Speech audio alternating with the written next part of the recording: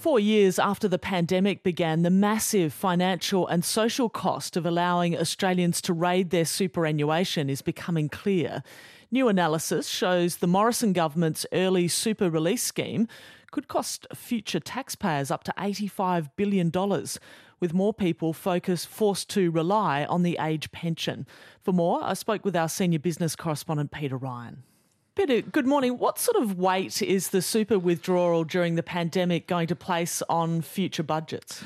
Sally, the early release of super scheme in 2020 came amid enormous economic uncertainty when emergency measures like lockdowns stoked fears of 25% unemployment, maybe even a rerun of the Great Depression, which is why around 3 million Australians withdrew $38 billion from their super as part of extraordinary action by the Morrison government, savings they couldn't normally access except in extreme circumstances.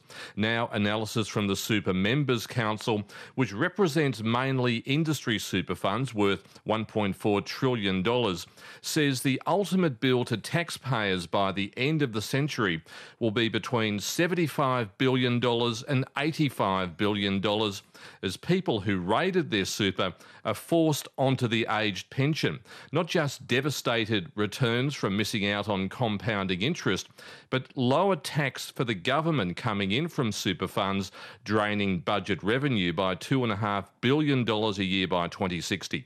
The Council's Chief Executive, Misha Schubert, told me younger Australians who accessed or in some cases drained their super face dire times as they approach retirement in the decades to come. Well, this is really clear that a 30-year-old who withdrew $20,000 from their super under the early release scheme, so that was the maximum amount you could take out, would be left with $93,000 less in retirement. So that would leave them dramatically worse off in their lifetimes. It's also going to leave more people more likely to be more heavily dependent on just the age pension in retirement. It was clearly an economic and social emergency around this time 4 years ago when the pandemic really hit. But for that 30-year-old, there's a big price to pay in missing out on compound interest. There's a huge price to pay. So the power of superannuation works because when you put away small amounts of money into the system year on year, starting from the start of your working life, over the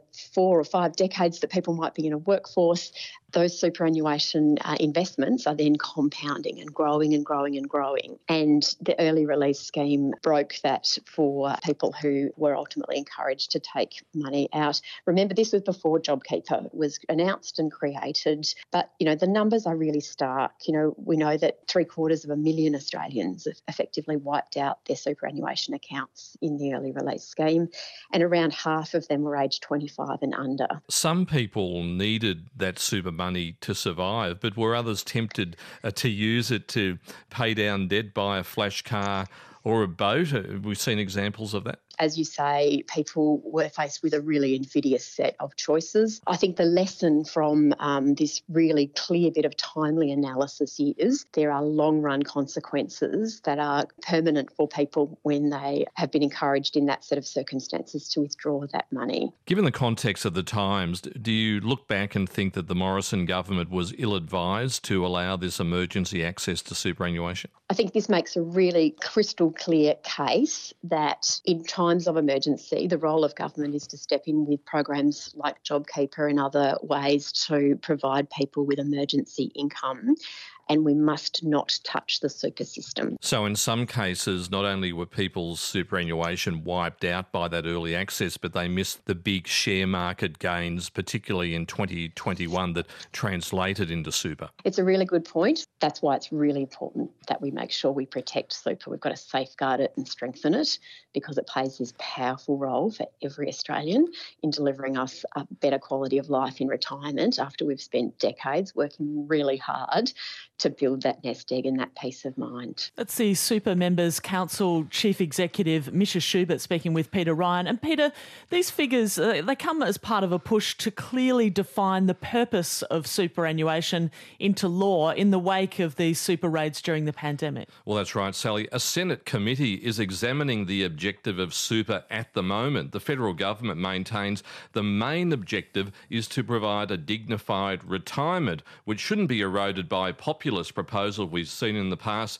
like using super for a housing deposit, paying off a HEX debt to fund aged care. Assistant Treasurer Stephen Jones has attacked what he calls the Morrison government's raid of the super system during the pandemic, and he says the objective of super for retirement needs to be legislated to rule out any more short-sighted proposals. That's Peter Ryan there.